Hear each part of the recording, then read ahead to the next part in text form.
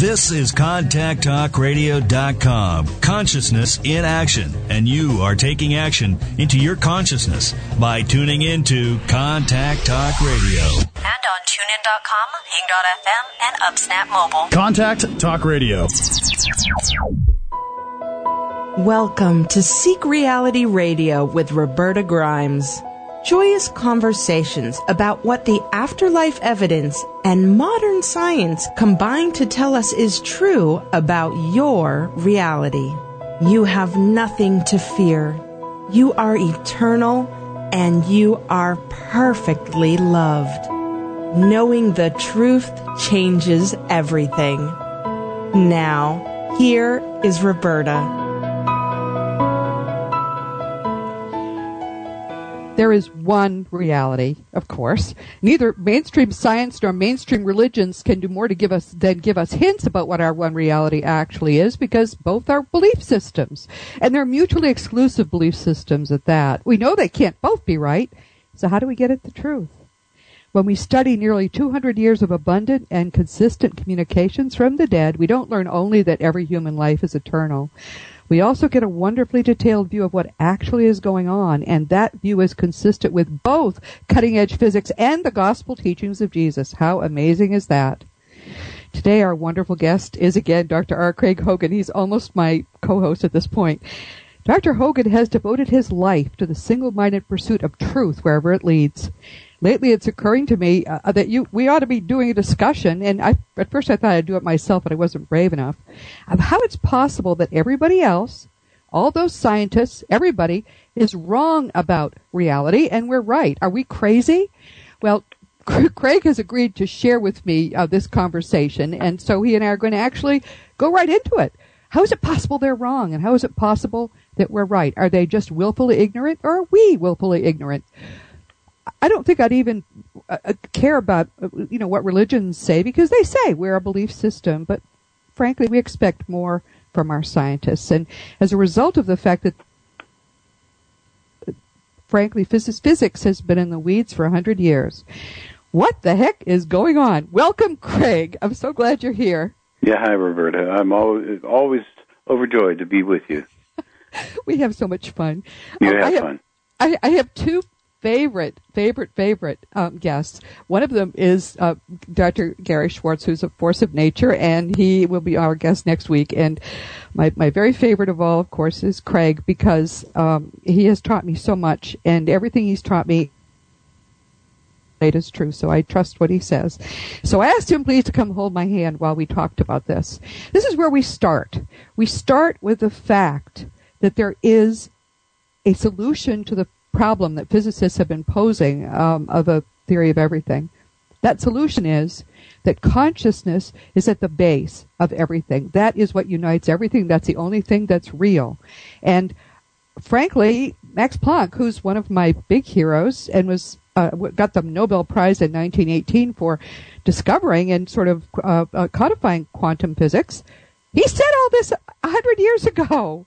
He said it 100 years ago, and he's been ignored for 100 years, and he's supposed to be the big scientific hero. So my eyes are crossing at this point. What do you think, Craig?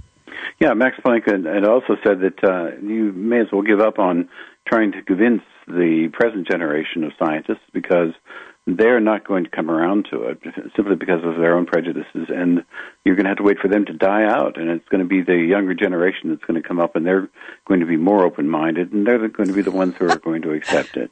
One of the things I love about him is he's so optimistic. We've had 2 generations at least since then, and no such luck. Yeah, but we do see a grassroots change, and a lot of it is because of communication, the internet. So yes, we're seeing quantum leaps in changes among people. Pardon the pun. Right, pardon the pun. In their understanding of the afterlife and of our eternal lives. And right now it's at a stage, we're at a kind of peculiar stage in which people are fascinated by the macabre. They're watching shows that have to do with almost ghoulish kinds of approaches, the ghost hunters, and they're shouting at the people on the other side and telling them to to come through and rap on the table, but that's good. I mean, it's a stage. People are accepting that now. They realize that there is something there, and the next stage is for them to understand spirituality and how it fits in with our eternal lives. And that's very different from the ghost hunter approaches, and they'll eventually come around to it, but this is a stage in development, and it's happening pretty rapidly because of the media, television, movies, the internet, and we are seeing a change, but it's a grassroots change. It won't happen among the hard-nosed, skeptical scientists who are actually materialists. They don't have a corner on science.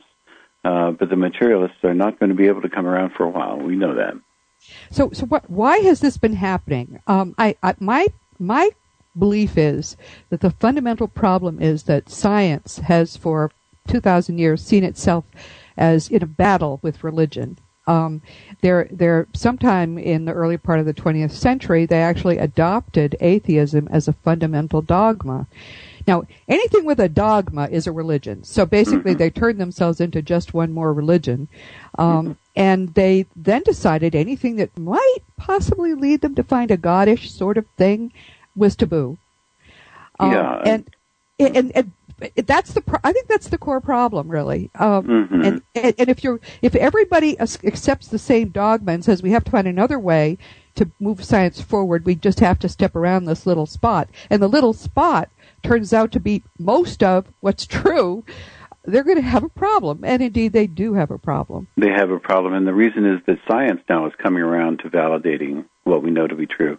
When Descartes formed a dualistic interpretation of reality, because he wanted to separate himself from the church and not have the church bother him, he said to the church, okay, you guys take care of the spiritual and any of the internal stuff, and just let us out there take care of the external stuff. And what he did was to form a dualism, and that meant that those who were materialists then could latch on to science, and they could claim it as their own. It is not their own. And then they could interpret the reality based upon a dogmatic, religious point of view, the religion of materialism, and they can separate that from spiritual, the inner part, the understanding of whom we are in eternity. And the result has been that this separation between spirit and science, and it shouldn't have been that way. What should have been happening was, had the church not taken control of spiritualism, spirits, back in 2,000 years ago, had the church not taken control of it, then we would have seen spiritual developments in textbooks alongside science developments. So the textbooks would not separate them. We would see them in high school textbooks and college textbooks, and they would have been happening together. But because they were separated, then we gradually have gotten into these two camps who are at war with each other unnecessarily. And counterproductively. There was no reason for that to happen. Shouldn't have happened like that. And it should be ongoing. In the 21st century, it's kind of preposterous. It's primitive. It's primitive because people are both the materialists and the religious fundamentalists are supporting views that are hundreds or thousands of years old, and not just looking forward instead of looking backward. Anything that has to do with the physical realm is not spiritual. Yeah. Nothing in the physical realm is spiritual, and that's the first place that people have to go to look to see where spirit is and where materialism is, and once they begin to see that, then they can say, well, then what we need to do is we need to look to see what spiritualism is, who we are as eternal beings, and then look at that and see how that combines with what we know about the material realm. And they're not willing to do that yet. Well, it's scary for the scientists, because they don't know anything about any of this. In spite of the fact that the research is out there to show that it's all true, it's scary because they would have to start back as freshmen in college. They would have to start to reinterpret everything that they know to be true. And so what they do is they band together and they say, well, as long as we don't talk about it, and the way that they word it is, well, it's not in the referee journals. And so that means we don't talk about it. As long as we don't talk about it, it's going to go away. And then they can get rid of the scare. But in fact, these studies are now in the referee journals, and we do have the research, and they're just not willing to look at it. One of my secret vices is scishow.com, SCISHAW.com. Hank Green, a young guy who's very entertaining. I don't care what he talks about. He's just funny and entertaining. Does little 3-minute videos, which they keep putting up, and I keep watching sort of as a way to wind down in the evening, about science. And I just watched a couple nights ago one that he did a little longer. I think it was almost 10 minutes on scientific taboos. I really recommend people look up scishow.com and look up scientific taboos. What he said was, science is full of taboos. There are lots of them, and he said the reason is people are fearful of losing their jobs, their tenure, and their credibility. All true. He said the only person who's looking at this is Dean Radin of the Institute of Noetic Sciences, which then my dear friend Hank Green said, of course, that's off the wall. We'll ignore that. Look at what he says about taboos. And he quotes them about taboos, but he says, of course, Dean's ideas about consciousness and healing are crazy. And he said that without any irony at all. Isn't that strange and funny? It is funny. He went on to talk about why, let's go back up a step. He went on to talk about the reason that they call it the Semmelweis reflex. The Semmelweis reflex is actually a term the scientists use to refer to their sort of reflex unwillingness to look at what they think of as taboo subjects.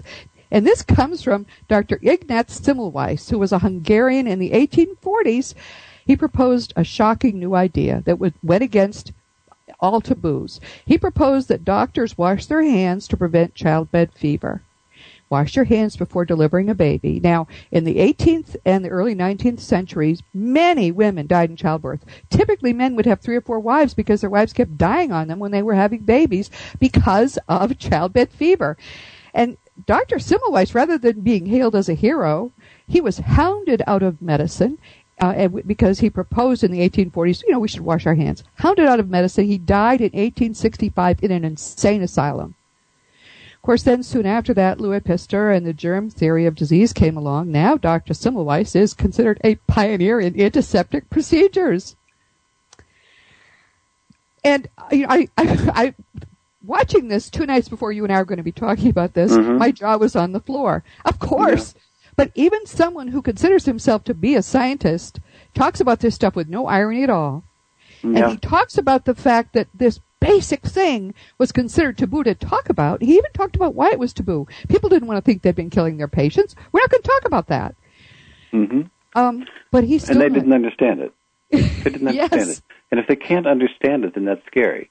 Because they can't then pontificate about it. They can't talk about it. And if they can't seem to be bright and on the experts in the field, then that's scary. And so they're going to push that away. And so they band together and they circle the wagons and they refuse to look at the studies.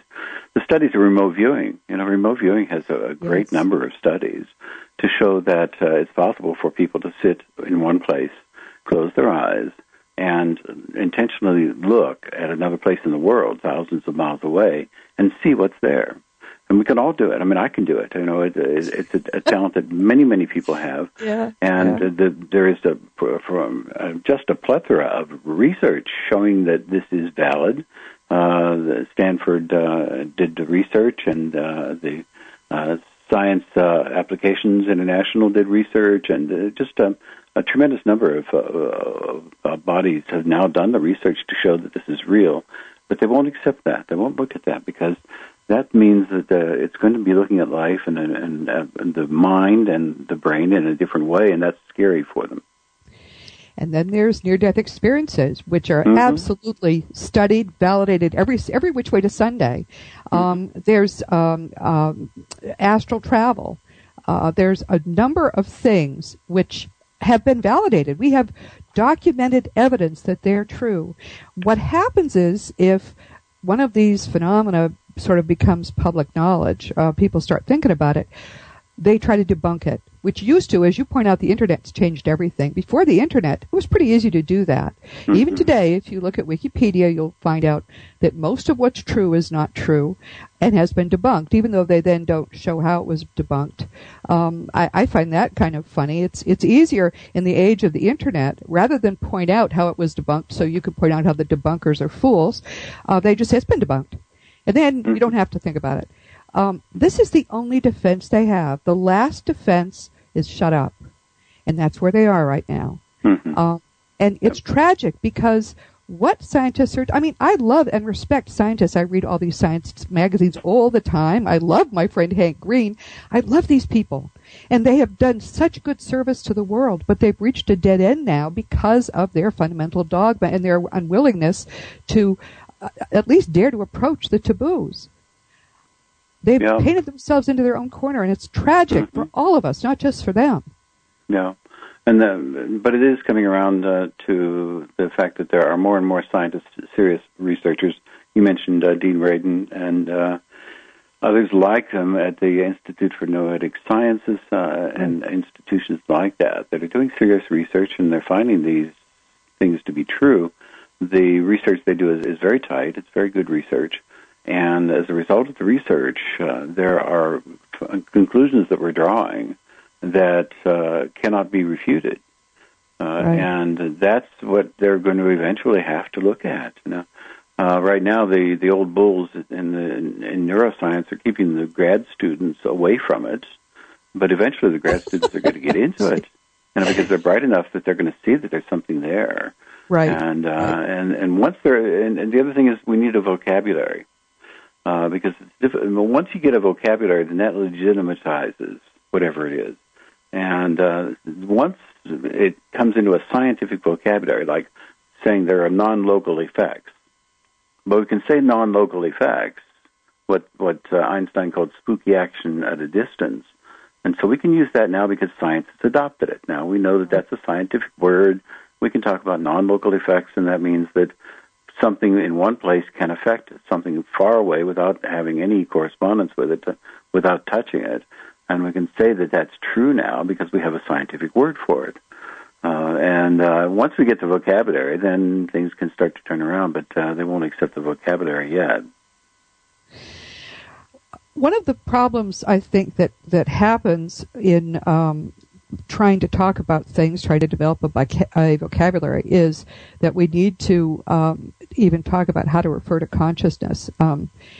I have some thoughts on that. We're going to need to break briefly, and then when we come back, we've only scratched the surface of what is a big topic, but I'm so glad you're here, Craig. You're listening to Seek Reality with Roberta Grimes on the Contact Talk Radio Network. Our guest is the wonderful, extraordinary R. Craig Hogan, and we'll be right back.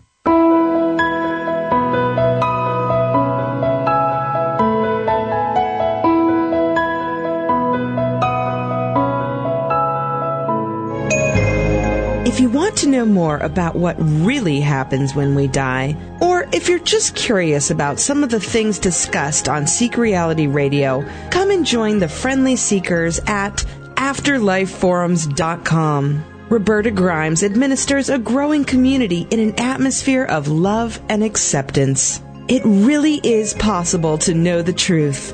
Give yourself the gift of understanding. Share your thoughts with people who are eager to listen.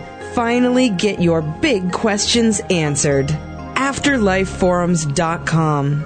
The truth about your own eternal nature turns out to be even more wonderful than your most optimistic hopes. When Roberta Grimes studied the afterlife evidence, she learned a lot more than what happens when we die.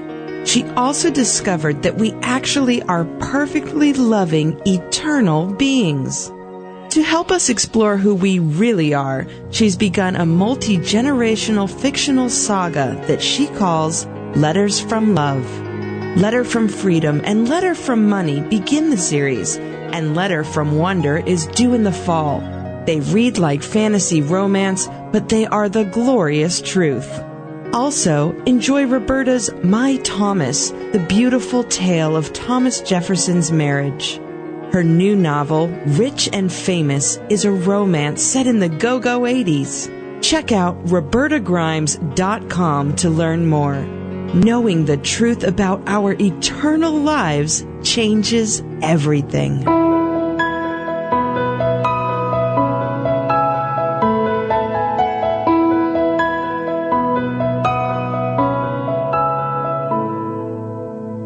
Welcome back to Seek Reality with Roberta Grimes on the Contact Talk Radio Network. We're talking with Dr. R. Craig Hogan, and anyone who's wondered why I called the show Seek Reality, and we've been doing this now for about a year, I called it Seek Reality because I think that's what we all should be doing. Reality is something that is at the core of our whole existence. It's at the core of all the decisions we make, all the things we do with our lives, our understanding of who and what we are, and where we are, where we're going.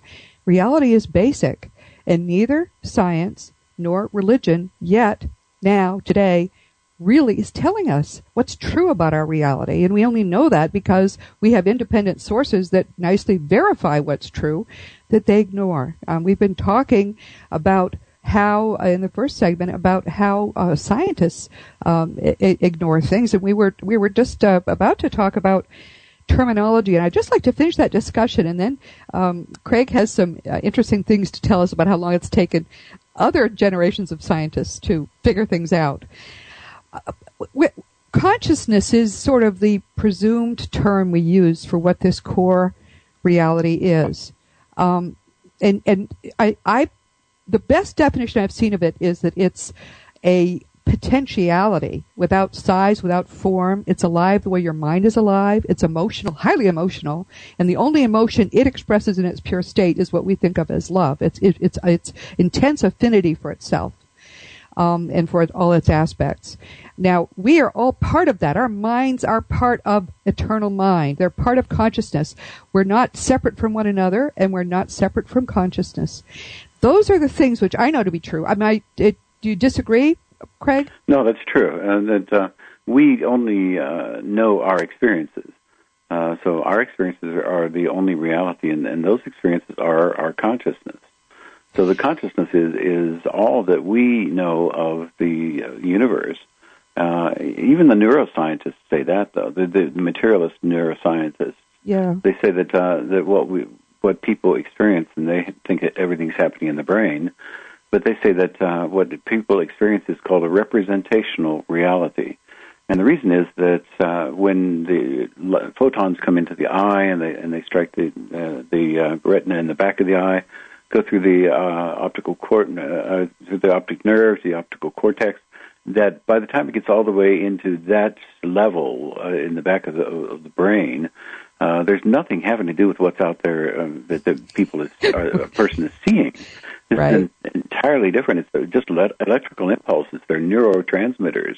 Right. And so that what the person, as they describe it, what the person gets then is a representation of reality, but it is not reality. It can never ever touch reality because of the fact that it has to go through this circuitry. And so even they realize the fact that what we get or what we have as an experience is entirely separate from the physical realm. But what they don't understand or what they don't come around to realizing is that not only is that true, but people can have experiences that have nothing to do with their surroundings. And that's where the out-of-body experience comes in. That's where remote viewing comes in. Psychic abilities, mediumistic abilities, all of these things happen without the senses being involved at all. And so that means that not only do we have just a representational reality, what we have is a reality which is entirely separate from the idea of the physical realm. It is entirely in the mind, and the mind is the eternal part of whom we are.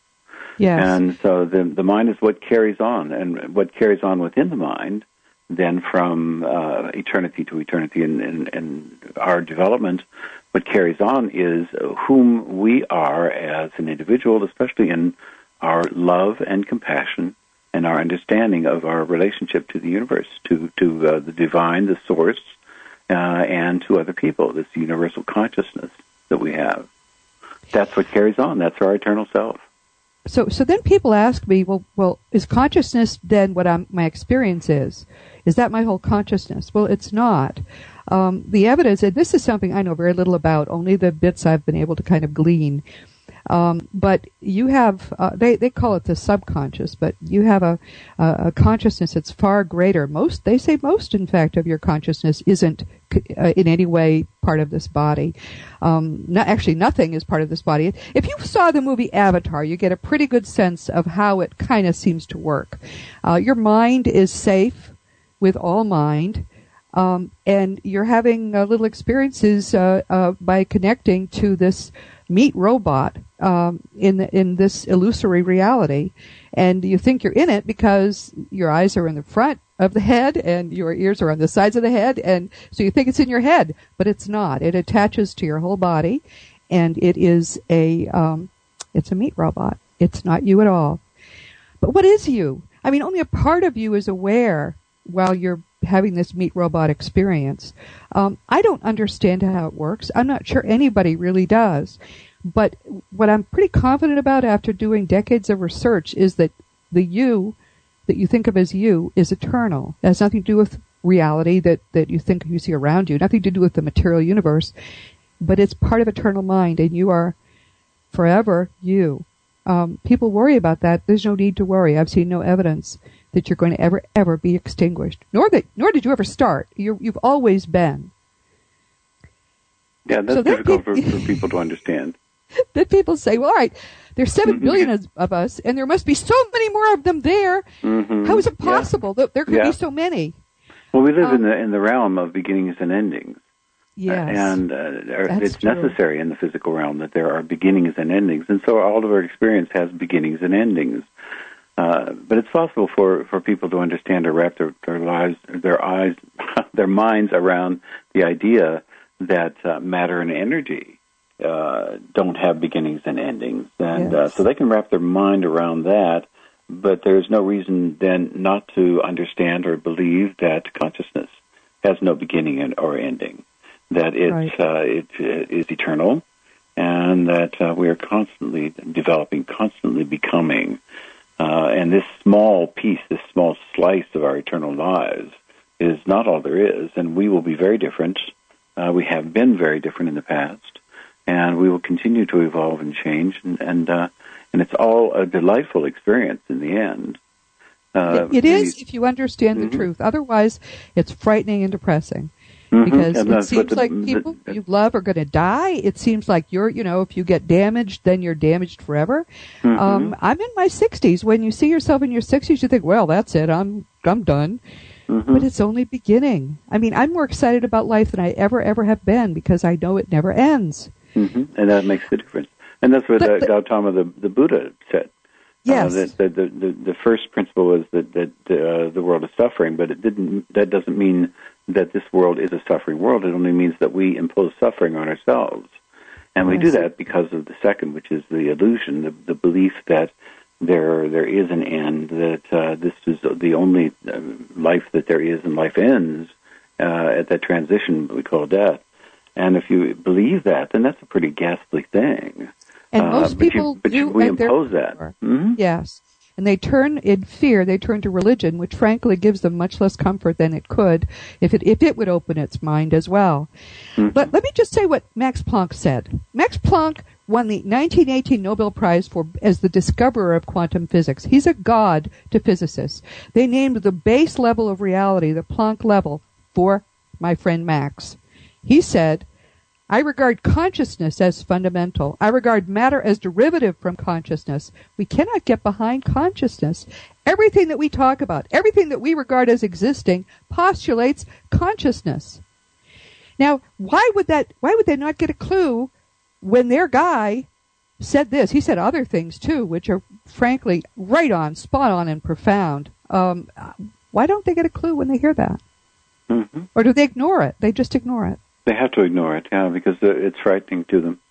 At a very basic level, I mean, they're not standing there shaking in their boots, but at a very basic level, and in Maslow's needs hierarchy, the second basic level need is the need for security, and that means that the world has continuity, that you can expect what's going to happen and it will happen, and this threatens their feeling of security because of the fact that this upsets the world, pulls the rug out from under them.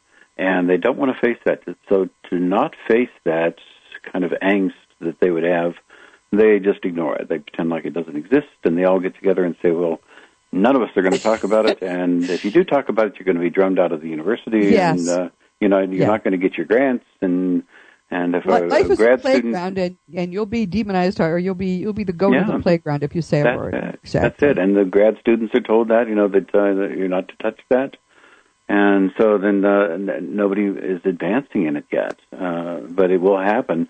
I mean, one of these days, the Newtonian revolution, when Newton discovered what he had discovered, and then the quantum revolution in the 20th century was the second revolution in physics and understanding of life. The third is going to be consciousness, and that's going to be coming up. And when that happens, it is going to revolutionize science and religion. And our lives. This will be the most profound change in human thinking, advancement in human thinking that's ever happened. There is nothing comparable to it. And it culminates a number of things, one of which is religions, I think, because, in fact, we did find God. We found God 100 years ago pretty conclusively. It's not like the Christian God, or really much like what I think many religions have thought God was, but much more powerful and much more benevolent. And it turns out, if you study the Gospels, and I talk about this in The Fun of Dying and also in The Fun of Staying in Touch, coming out in August, Jesus told us all these truths 2,000 years ago. His telling us the truths predates everything. So when it turns out that a lot of things Christianity's been saying were really 2,000-year-old myths, the core of Christianity is the truth, which is the words of Jesus. Quite amazing. I still am trembling to think of it, but it's he was an amazing man. And what happened was, of course, then in the 4th century, the church could have gone two ways. It could have gone to the Gnostics, and those are the people who really did understand these things and understood what Jesus was saying, or it could have gone towards the organized church and what Constantine wanted to try to unify a crumbling empire. And so they went towards Constantine, and the bishops liked that idea. They were going to be head honchos, and they can get rid of this Gnostic stuff. So they burned all the Gnostic texts, and it became the organized religion that became the Holy Roman Catholic Church. And so in Christianity, that's what formed the church that we have today, which is very, very different from what Yeshua taught. I mean, it has very little to do with the whom they believe to be or call the founder of their religion. It has nothing to do with Jesus, Yeshua. It has to do with the church. The church has evolved, and now it is its own entity. It is its own representative of God on earth.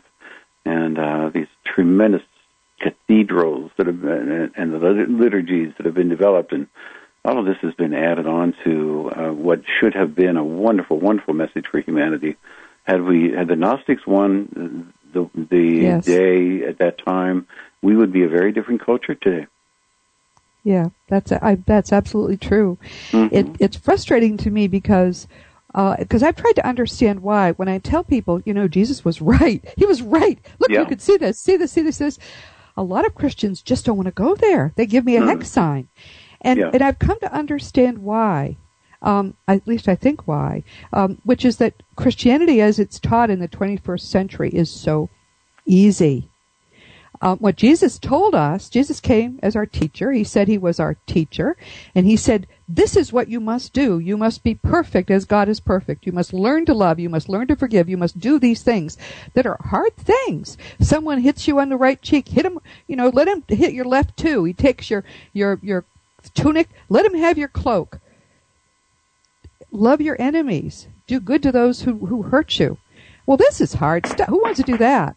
I mean, if I'm a Christian, it's much more fun to think Jesus went to the cross to save me from an evil God, which is the only possible way to define God if God is that spiteful. But so now all I have to do is accept him on my deathbed. I could have done anything in my life. I could have hated. I don't have to learn a blessed thing because Jesus saved me from whatever would have been the consequences of my behavior on this earth. That's so easy. Why would anybody want the truth when that's easy? It's kind of like the same is happening with science. People who should be listening to Jesus. They tell me over and over they've devoted their lives to Jesus, and Jesus is their best friend. Jesus is their Savior. Jesus is all of those things, but they will not listen to His words. Doesn't that bother you too? Yeah, it's just that they ignore the Gospels. What was written in the Gospels, and then they pull out what one preacher had called Bible bullets, and they pull out text from the Old Testament and the New Testament to support what they believe to be true, right. And they use that against people. But it's entirely cultural. The modern Christianity is it's a religion for all seasons. It just adjusts itself to whatever culture it's in, and people can be Christian and materialists, which is what we have today, materialist Christians, right. And so it just adjusts itself to, and it's lost the spirituality. The spirituality is not there. What's very unfortunate is that because they've made Christianity so easy, the sort of true Christianity which Jesus came to bring us, which was basically an elevation in the level of our understanding about who and what we are, and guidance about how to make the most of our lives. That's what He came to do, pretty clearly.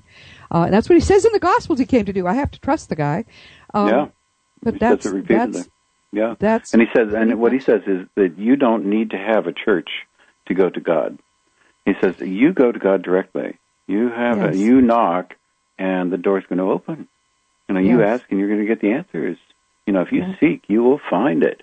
And He says that you don't need to have the church in between you and God. But they've ignored that, of course, because they like the position that they're in, and the position that they're in is a very wealthy church. I'm talking about the Roman Catholic Church now. It's true of the Protestants. The church is a very wealthy church and powerful, and it is corrupt, and we know that it's corrupt, and the result of all of that is you can have the priests who can abuse children because of the fact that the spirituality is not there. There's no basis in spirituality. That's entirely an organization that separates from God and from anything that Yeshua taught, and that's why we can get into the position that we're in now. We're going to be talking more about this when we come back. This is turning out to be great. This is Seek Reality with Roberta Grimes on the Contact Talk Radio Network. You are an eternal being. You never began and you never will end. And when you really know that, it changes everything. Our guest today is the wonderful Dr. R. Craig Hogan, and we'll be right back.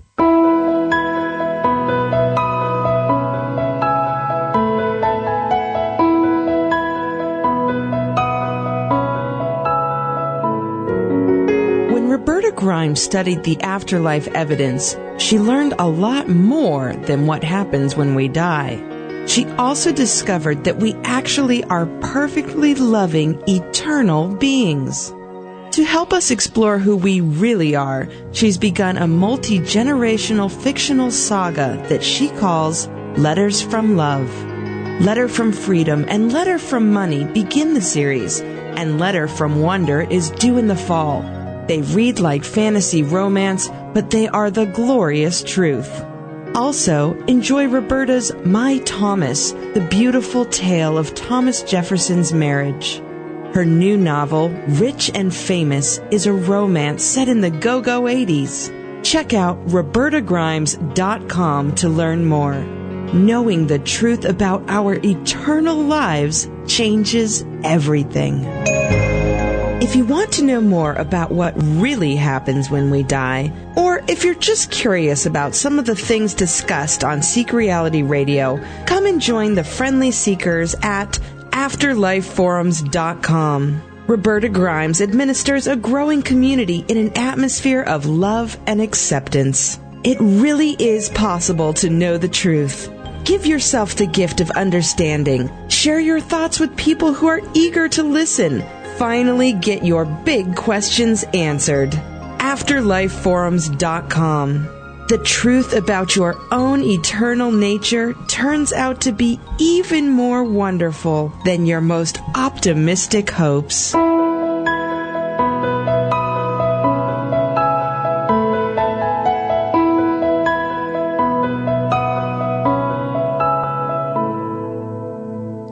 welcome back to Seek Reality with Roberta Grimes on the Contact Talk Radio Network.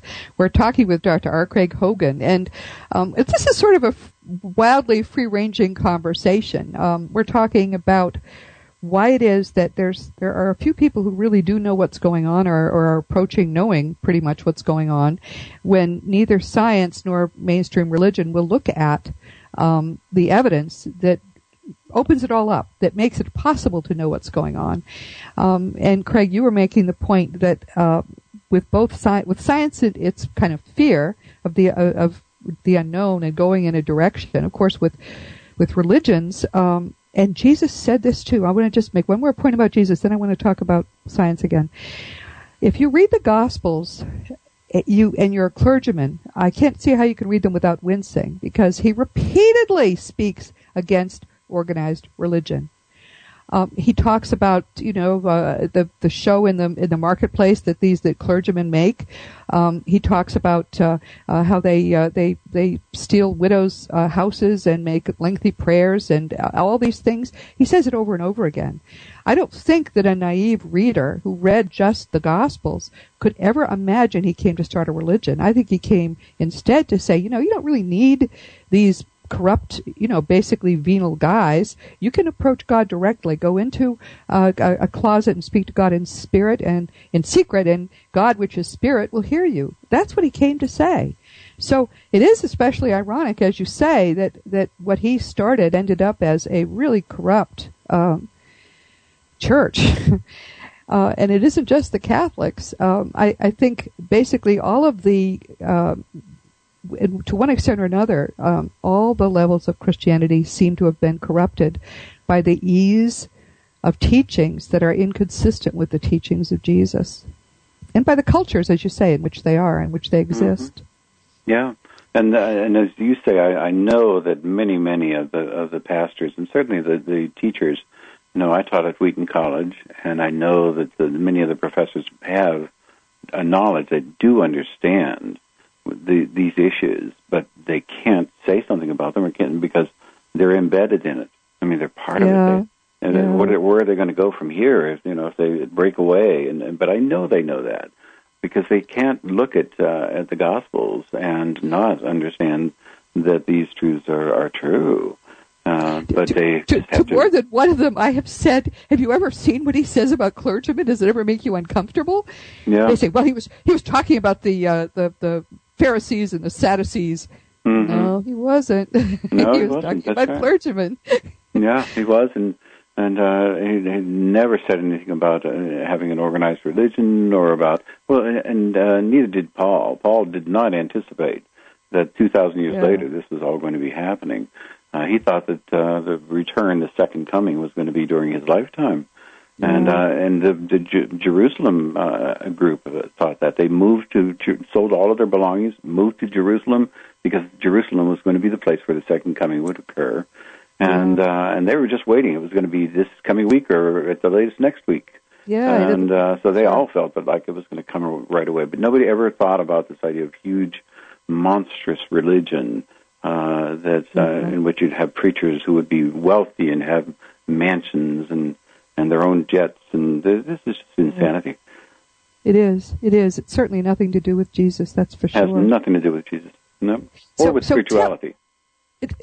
Which is actually, Jesus would say, probably more important. He tried to de-emphasize himself. At one point he said, why do you call me Lord, Lord, and you don't listen to what I say and do what I say?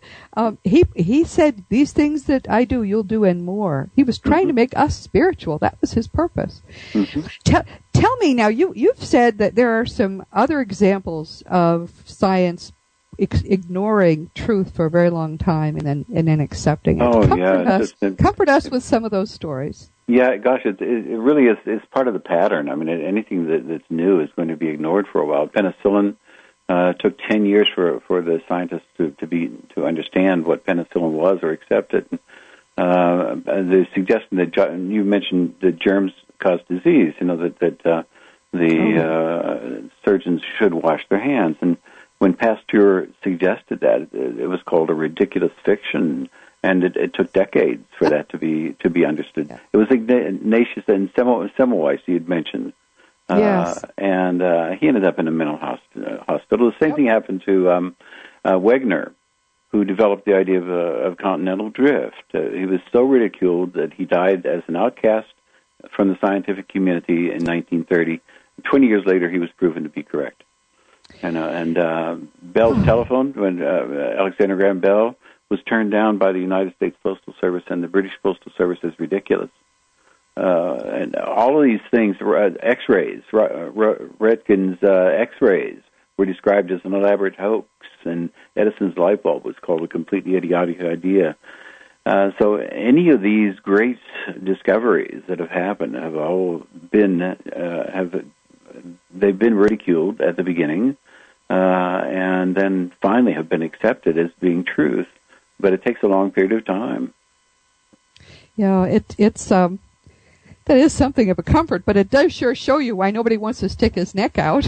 If he's got a family to feed and a career he's trying to somehow follow, if you're trained to be a physicist, and especially in some specialized area, you're not going to try to say anything daring. You can't afford to. No, just can't afford to. Yeah. Who wants to go to a mental hospital, for heaven's sake? Yeah. And the president of Digital Equipment Corporation, his name was Ken Olson, in the 70s, he said that there was no reason for anyone would want a computer in their home. And, I remember those stories. Yeah, IBM turned down the idea of the photocopier. They thought there would be no more than a few thousand businesses that would want a photocopier. So, yeah, all of these things have been approached, and they have been turned down and ridiculed, and finally they have been adopted. Let's talk a little bit about the conference. Craig has been just instrumental in putting together the conference, which is called New Developments in Afterlife Communication, to be held in Scottsdale, the 10th to the 12th of July. I've been to the hotel where this is being held. You won't have any idea it's July when you're in the hotel. It's absolutely beautiful. It's perfectly set up for a conference. And this is going to be groundbreaking. This is going to be one for the history books. Go to ascsi.org for more information. And Craig, tell us who's going to be there. Oh, yeah, just a wonderful roundup. What we tried to do is to bring together the people who are the pioneers, the experts in afterlife communication. And we have the 16 methods of afterlife communication represented. So we have people talking about every one of them.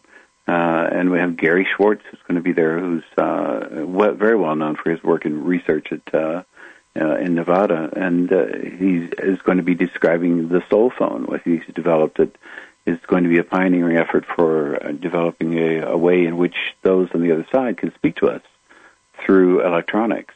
But then Sonia Rinaldi from Brazil is going to be there. And she actually has linked people, she links people regularly now with their loved ones on the other side over the phone. And what she does is she primarily works with parents who want to link with their children. And so she has them, the parent will get on the phone and ask questions. The parent doesn't get the response right away, doesn't get the answer right away, because what happens is the answer comes on the recording, but they can't hear it. And so then after the parent gets off of the phone, then they listen to the recording. They can hear the parent asking the question, and on the recording then is the answer from the child on the other side. And she's done as many as, she did 163 in 1 month. Parents the connecting with their children. The problem is they're mostly in Portuguese. They're in Portuguese. I've heard those some in English that you sent me, and they were boggling, including your own mother. Mm-hmm. Well, I have was your mother's voice? Yeah, I actually am giving Sonia some people from my area here, a couple of parents, and she has done some recording for them, and she says she has something exciting, but she hasn't told me what it is yet. So we're working on getting some English recordings prior to the conference so that we can play those back.